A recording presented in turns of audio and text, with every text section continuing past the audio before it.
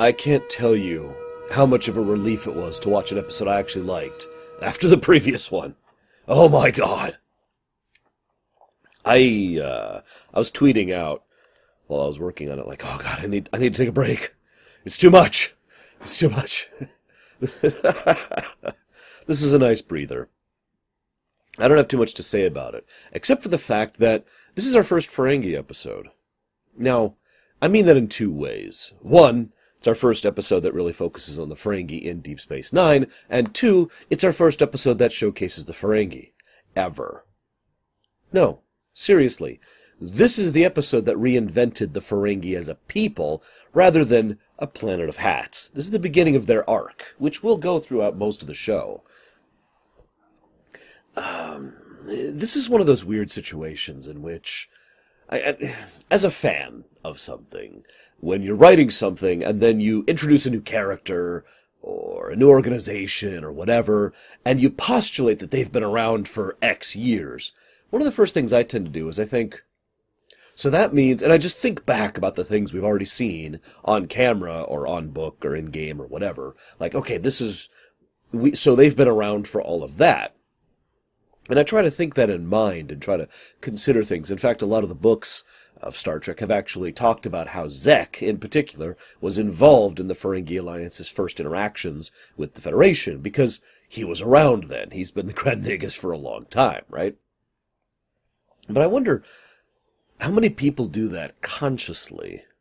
Because if I mention rules of acquisition, well, then you immediately think of the Ferengi, I'm sure. If I mentioned the Grand Nagus, you know what that means. Both of those things didn't exist until this episode. Now, this is pretty far into the Ferengi's existence. They've been around for at least 5 years at this point. Weird to think about, isn't it? And that's, just to be completely blunt, one of the things I really like about Deep Space Nine. I almost said about Ferengi. That's one of the things I like about Deep Space Nine, is the fact that it takes things, fleshes them out more, adds more setting, more culture, more background, more depth to things.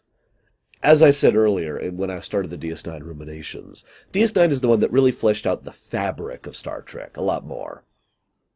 But I digress. This episode also was another first. This is the first ROM episode. Now, that's doubly funny if you think about it. See, here's the thing. ROM was still played by Max Grodenchik back in Emissary and I don't remember which one. He's been in one other episode. I can't remember the one. It's the one where they first established the school. Anyways, he played a Ferengi completely differently. So differently you'd probably be, it would be okay to think that it was literally a different character. It wasn't ROM. From now on out, this is much closer to what ROM's actually going to be like. With a couple of exceptions. Obviously, Rom will develop as a character throughout the show, as all of them do, really. And so he will turn into someone a little bit different, and that could be argued as the writers either changing their mind, or maybe it's just the fact that he has an actual amount of character development, an arc. Who knows? I will say, it's really weird thinking of Rom, who's generally the good Ferengi, alongside Nog, and looking at him trying to literally murder his brother. Although it's worth noting that he was pretty hesitant to actually do that, but I'll talk about that more later. One other thing I want to mention about this episode. This is an A-plot, B-plot episode, and the two plots don't completely gel, but they don't really contrast each other to the point that it's actually irritating in this episode. The other plot is pretty much all about Jake and Nog. I decided to look something up. Sarek Lofton, in this episode, when they were recording this episode, was about 15 years old. Aaron Eisenberg was 24. Every now and again I think about that and I just kind of go, huh. Because I actually have a lot of respect for Aaron Eisenberg. I haven't seen him in much, but pretty much everything I've seen him in, he's good. And he does nail Nog. He does a great job of the role. And I wouldn't have known that if I didn't bother to look it up. Or, wasn't the kind of person who looked into behind-the-scenes stuff in my show. Or in my life, I should say. I knew that before I sat down and recorded this. I also want to give special shout outs to Wallace Shawn. Wallace Shawn is awesome. Like, he's another of those actors that I don't see him in a lot of things, but every time I see him, I'm like, yeah, you know what I mean? He hits a very particular brand of precision in his acting because he comes across as a fop, you know? Just someone you're not supposed to take seriously.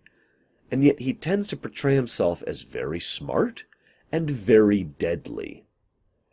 And that's in this episode too. But before I talk about that, because I'm going to talk about that plot second, I want to talk about the first plot. The plot about Nog and Jake. Now, there's kind of an interesting dynamic, and I don't know if it was done on purpose, where Zek talks down to Karks, his son. I had to look up his name. In fact, I'm not even sure I'm getting the right name. Yep, it's Cracks. Excuse me, I was getting the name wrong. So, Zek talks down to Cracks. Cracks talks down to everyone, but most notably, Quark. Quark then talks down to Rom, and Rom talks down to Nog. Now, the interesting thing is, this kind of shows, in a way, basically how Ferengi politics works. You feed up, or you bite down, to simplify the terminology. Thing is, Nog breaks that chain a little bit, because he tries to do this with Jake, but it's so clear he doesn't know how to, and he doesn't want to. His heart's not in it. And so, to skip forward in the episode significantly, after, he tries, and he has his little fake argument with Jake, they get back together and they say, you know what? I mean, can't we just be friends? And both of them are like, yeah, I mean, that's all I want. And I like that. It's actually a wonderfully human, down-to-earth moment that just made me go, damn, that's kind of cool. And it's also very, very Star Trek, but I'm getting ahead of myself a little bit here. So, Nog reaches out to Jake in school. Come on, help me out with this. I had a friend like that back in, I guess this would have been 6th grade, I think. I had a friend like that who basically asked me to cover for him, and I had no problem doing that. It doesn't matter to me. I was a straight A kid in school. That wasn't the problem. So, being willing to cover for my friend, done. I've always been pretty big on loyalty. But I also had a talk with him afterwards, like, you probably should have actually done that, right? Or maybe you should actually get the assignment done, kind of a thing, because you can't just keep doing that forever. We're going to have some issues if you pull that. And he's like, okay, yeah, I know. So I kind of get where both Jake and Nog are coming. Well, I guess I shouldn't say I get where Nog's coming from, because I've never been in that situation myself. But I definitely get where Jake's coming from. And the episode helps me to feel for Nog. This is interesting. There's several scenes where the A&P plots just kind of merge a little bit, and one of them is the first dinner scene between the Nagus and Cracks. He's actually kind of an immemorable character. In fact, he's never even mentioned again after this episode. So, Nagus, Cracks, Quark, Rom, and of course, Mr. Silent Butler guy. Can't forget him. I mean, I guess after Home, it just became in vogue. I don't know. Anyways, so, actually, didn't I recently cover that episode? Haven, over on TNG, where Home was, so, I don't even mean, it would be cool if Haven was yesterday's episode. I don't have the schedule in front of me, so I don't know. Anyways, so we got that scene, and we get the impression that while Rom has basically tolerated Nog going to school this whole time, and probably because Rom himself kind of wants to rise up above what he is, aspires beyond his station kind of a thing. You gotta get that impression, especially in later episodes. So he probably was okay with it, but at the same time, there was probably some issues there, some drama, for lack of a better term. Some tension, some stress back at home for having done this. You get the idea that Nog he isn't a bad kid, is what I'm trying to say. And I stress that because, speaking from a lot of personal experience, there's a difference between, I'm sorry I didn't have time to do my homework because I have family issues and live in a broken home, or, I've got these other stresses, or I live on a farm. I actually knew someone who was like this, who live on a farm and I have tons of chores to do, or I didn't do my homework because I'm a lazy snot and I'm making excuses. Now, I understand fully how a teacher has to try and treat both of those as if they're the lazy side and try to punish both of those, because it's kind of hard to tell the difference, especially if you don't know the specific circumstances of the individual. I'm trying really hard not to turn this into a rant about the American education system, so let's just cut that off there and get to the point that I got the impression that Nog wants to be a good student, that he wants to learn, that he wants to understand and grow. Nog says in this episode, school is meaningless for me because it has no profit. And yet he actively seeks it, and when Jake offers to teach him to read, he jumps on it. He seeks to it diligently. I hate to quote myself yet again, or excuse me, I hate to quote myself, I'm an idiot. I hate to quote Pirates of the Caribbean yet again here, but not all treasure's silver and gold, mate. It is very obvious that, to Nog, this has value. And you know what value means? Profit. So, there's also a couple of very human, down-to-earth, nice scenes. I really wish I'd kept with DS9. This episode would have washed the palate clean so much from the previous one. Good Lord.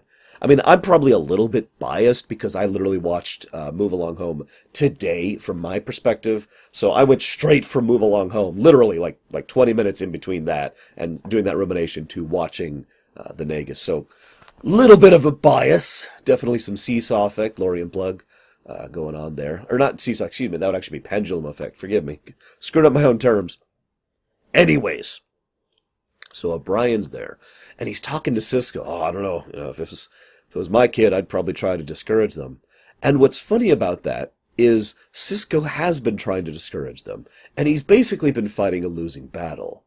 Cisco, even in this episode, discourages them, and yet, at the same time, he's gotten to the point where he kind of recognizes that this is a losing battle, that there just are not that many friends that Jake can make on the school, and he knows, as most parents do, most intelligent parents, that social interactions with someone of the same age or age group is really, really important for a kid growing up. It's true when they're like 3, it's true when they're 8, it's true when they're 14. So, I like how he acknowledges that and just kind of says, yeah, I'm not that happy with them being together, and he admits that. He admits his bias, credit where credit is due. But then he says, that would probably come between me versus Nog, and I think Nog would win. And then O'Brien's like, nah, I'd go for it. And Cisco's like, yeah, wait until your daughter's 14. And O'Brien's like, oh God, no. I'm not going to speak of my daughter, but my niece, the one you guys have seen on camera every now and again, is 5. And I'm kind of dreading when she hits the teenage years. I don't want to think about that, so I don't. Moving on. Moving on. So they have a fairly typical plot with the, I guess the B plot, with Jake, Nog, and the fathers. Rom doesn't want Nog hanging out with Jake or the humans or the school. Cisco doesn't want Jake hanging out with Nog or the Ferengi in general. Both of them disapprove. One really interesting thing. So, Jake is really sad because Nog's been pulled from school, and he admits this to his father. His father says you can still hang out after school, and then they kind of talk about, he says he didn't want to be my friend, he was kind of upset, blah, blah, blah. Now, what I find very interesting about this is what Cisco says is almost perfect. I have a topic here, by the way, I'm kind of building up to it. Cisco says, the Federation ideal is reaching out to new cultures and getting along with them. And you know what? Of all the many things in Star Trek I find hard to swallow, I like that. I do. The idea of reaching out to new people and reaching out to new ideas and cultures and concepts and trying to find that common ground and trying to interact and be diplomatic and be cooperative. I love that idea. I actually call that the Mass Effect ideal because that's what those games were kind of built on. The first two anyways.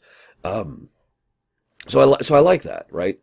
And Cisco adheres to that, but then he admits in the perfect tone, sometimes, like, we've tried to reach out to the Ferengi before, and that's true. We don't really have common ground. So sometimes you just don't find that. Maybe it'd be better if you win some, you lose some. Every now and again, you just have to let them go. Tell you what, why don't we go play a game of baseball? Now, I like that because Sisko is prejudiced here. Hear me out.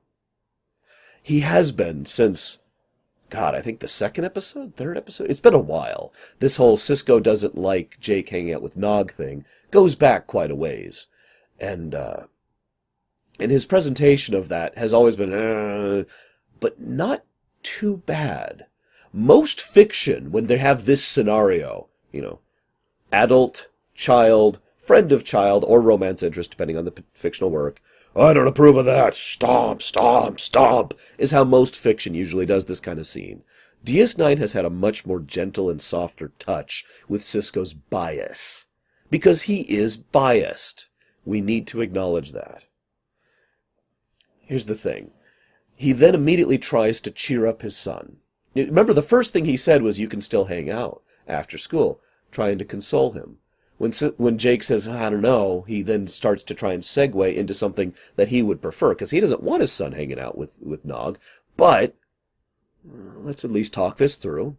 And when he sees that really upsets his son, he tries to change his mind with something that he knows his son enjoys, to try and uplift him a little bit, bring him out of his funk. And that doesn't quite work, of course. Now, the next bit after this is he sees the two of them running around hanging out, and he just gives a sigh. It's a really minor point, just... And then when he comes back, he's like, hey, you didn't get home until midnight. And then, this is the important part, because he's not actually all that upset. Listen to his tone. Watch his body language. Sisko's not all that upset until he confronts him about it, and Jake pretty much refuses to talk about it. Tries to dodge the truth. Then Sisko gets upset. Then he basically barks, you're getting home right after school. You're going to be home in time for dinner. The end. Then we have a nice little scene where Dax comes in. Now, what I find funny is Dax flat out says, I was a failure of a parent as well, but I would go check out the situation myself. She doesn't say that, actually. She said I would go get him and drag him to dinner. That's what she says. Now, I disagree with Dax on this. What I do agree with is what I just said. Go check it out. More information. Find out what's going on in your child's life. Be involved. Be a goddamn parent, right? So Sisko goes there with the intent of dragging Jake back and accidentally finds out what's going on. And lo and behold, Jake is trying to teach Nog how to read. Now, I'll admit, that made me grin. Just, wow, that's kinda awesome. We don't have common ground. So screw it, we're going to be friends anyways. And the idea of him basically selflessly trying to help him out in a way that effectively gets him in trouble kind of mirrors that earlier thing with O'Brien, right? But now, instead of trying to cover for him so he can be lazy, he's covering for him so he can be better. He has taken those lessons to heart and is applying them properly. And I love that! And then you can see it, good acting by Avery Brooks. You can see on Sisko's face, he's so proud. They even pretty much showcase this towards the end when Jake and Sisko are hanging out, and Sisko just standing there, and Jake's like, all right, hang on. And Sisko's just like, awesome. Go have fun with your friend. I approve. This is why it's so important to acknowledge that bias. I plan to talk about this later this year in a rumination, a Friday rumination. So, get excited about that. And I'm not going to cover this topic in full here because it would require slamming down the controversy box, and frankly, I got other better places to talk about this specific topic. But the relevant point is that we're biased as human beings. It's almost impossible to avoid. And the only reason I say almost is that there might be some way to avoid bias, maybe by literal lack of information, maybe by very, very careful, precise mental discipline. I don't know. But in general, we as human beings, living sentient beings, this applies to fiction as well, are biased. We're biased towards things, we're biased against things. What's important is what we do about that. And Sisko does a pretty good job in this episode of trying to make something out of that. Trying to hold back the reins. Basically not doing the thing I was just referencing earlier with regards to usual fiction. He actually becomes a supportive father. And the funny thing is, it's almost by accident, but at the same time, he did take careful steps to try and reach this point. And I like that.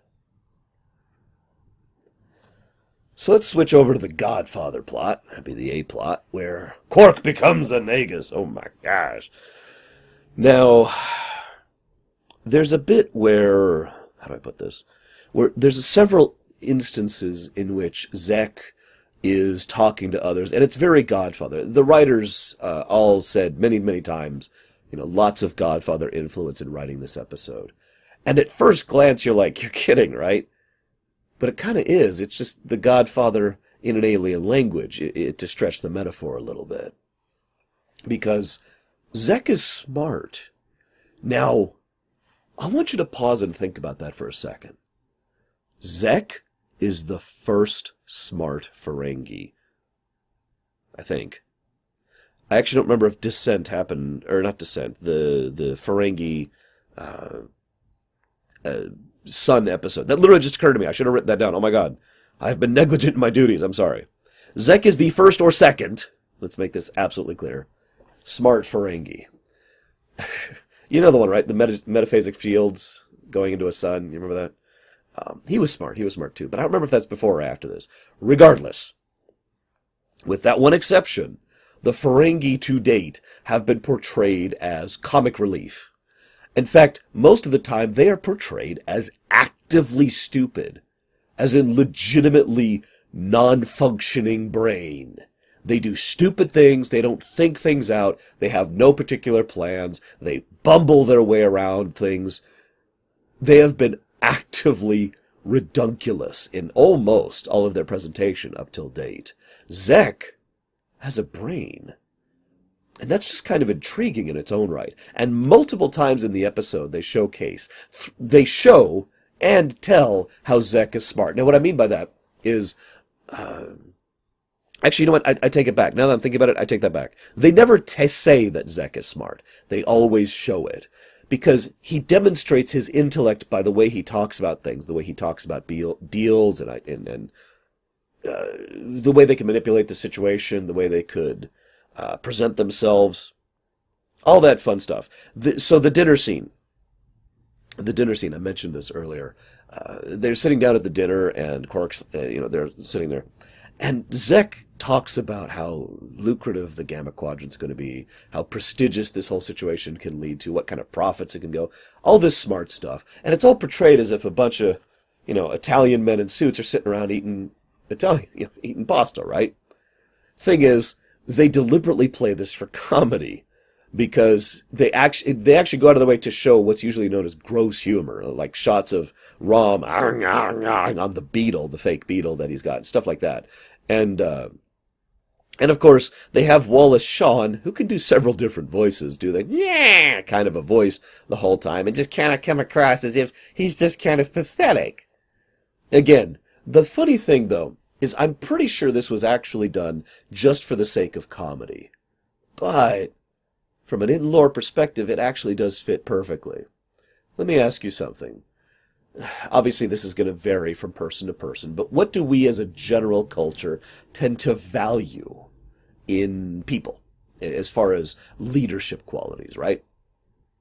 Now, I know you're going to go off and say, honesty and dignity, but I mean visually and audibly. Their bodies and their voices and their dress.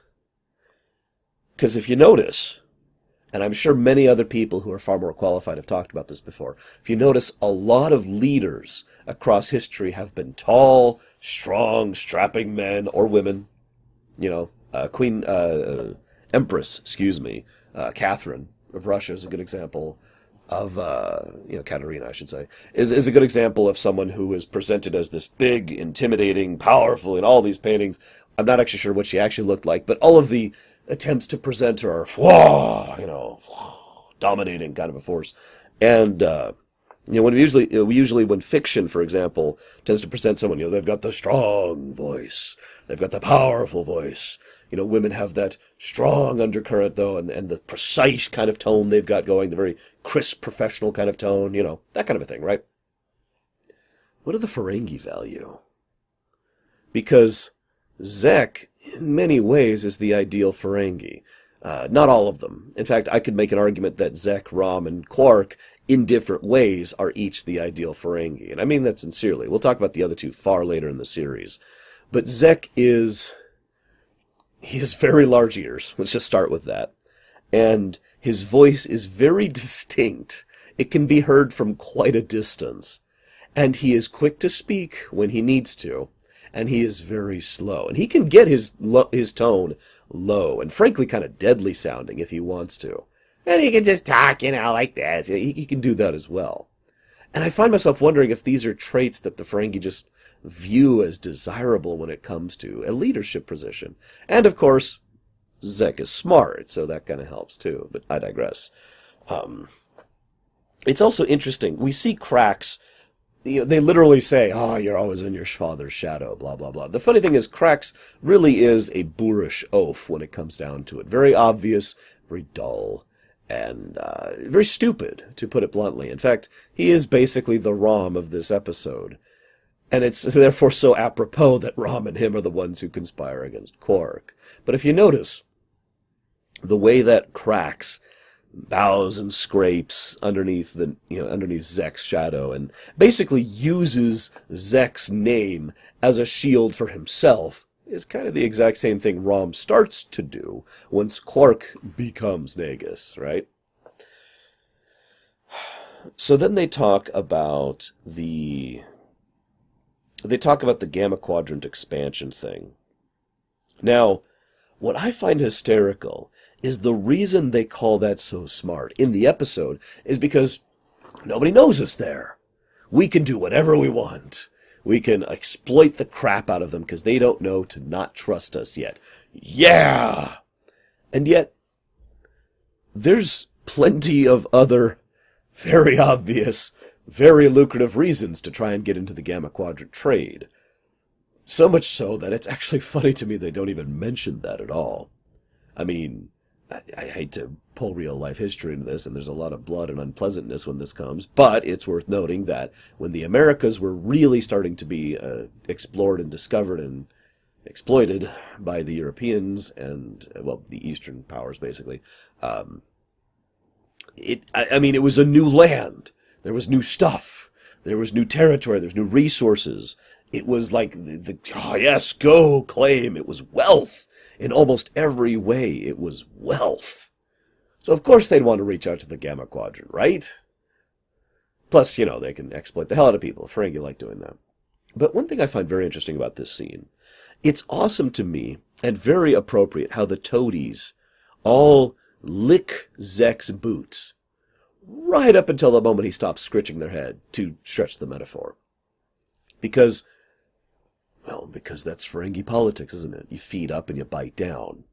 So every single one of them is lavishing him with praise to the point of excess about how brilliant this is and about how wonderful it'll be for them, right up until he says, I'm giving this power and this wealth and this privilege to someone who isn't any of you. And then they are livid.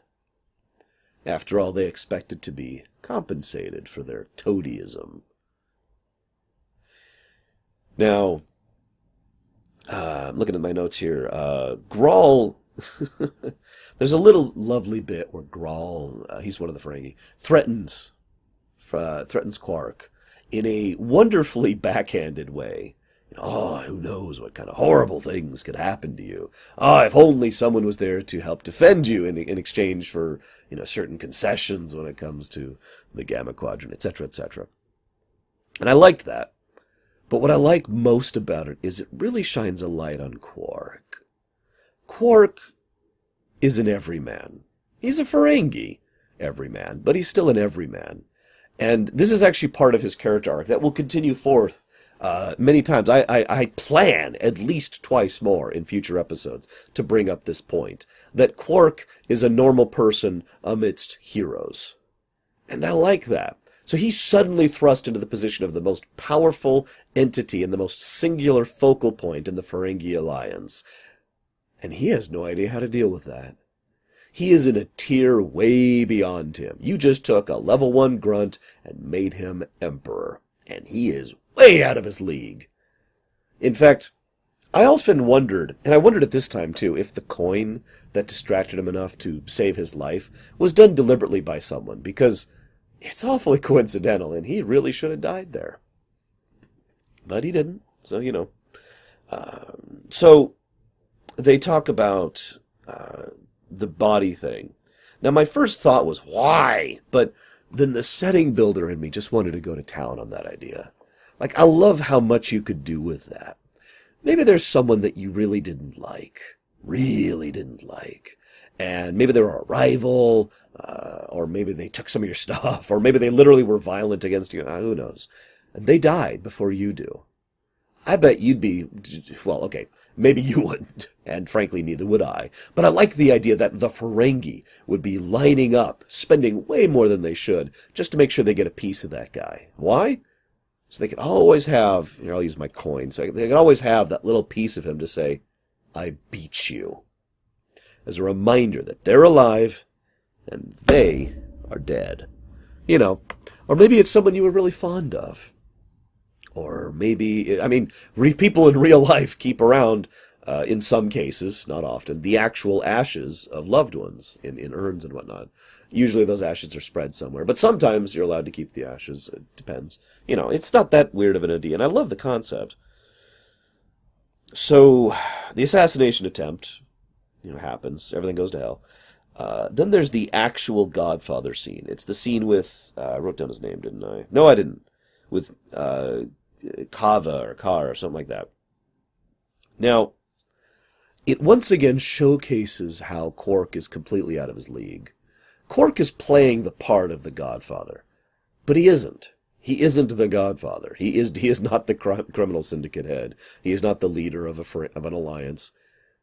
The only way he manages to make this work is by doing what Krax was doing.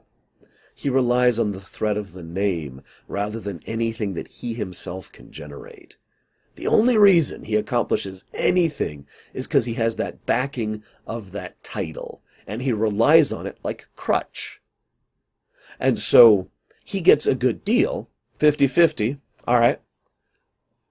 Well, let me bring up the obvious. First of all, he agreed to that way too quickly. Second of all, and way more importantly, how's he going to enforce that? What happens when that guy starts giving him 30 or 20 or 10 and saying it's 50? Worse, what if he starts giving him 30, 20, or 10 and not saying it's 50? What if he starts giving him nothing? How's Quark going to enforce it?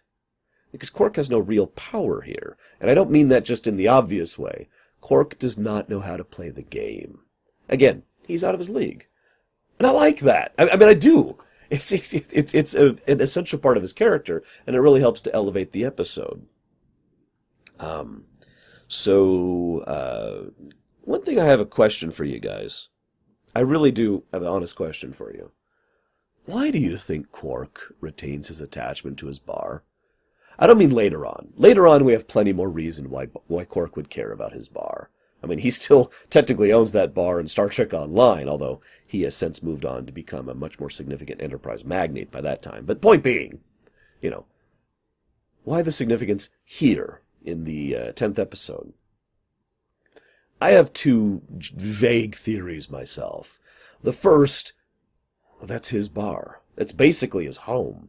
And remember, he's had that, and we know this, he's had that for longer than the show's been on. He had that during the Cardassian occupation as well. So he might actually have some legitimate, sympathetic or sentimental attachment to it.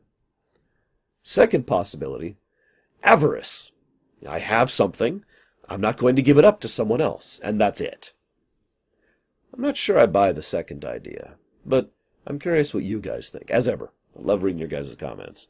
It's actually, as of now, when I'm recording this, the DS9 and the TNG episodes have finally started going live, and it's been an absolute treat hearing all your guys' stories, so thank you for sharing that with all with me. So, then the assassination attempt, the second assassination attempt.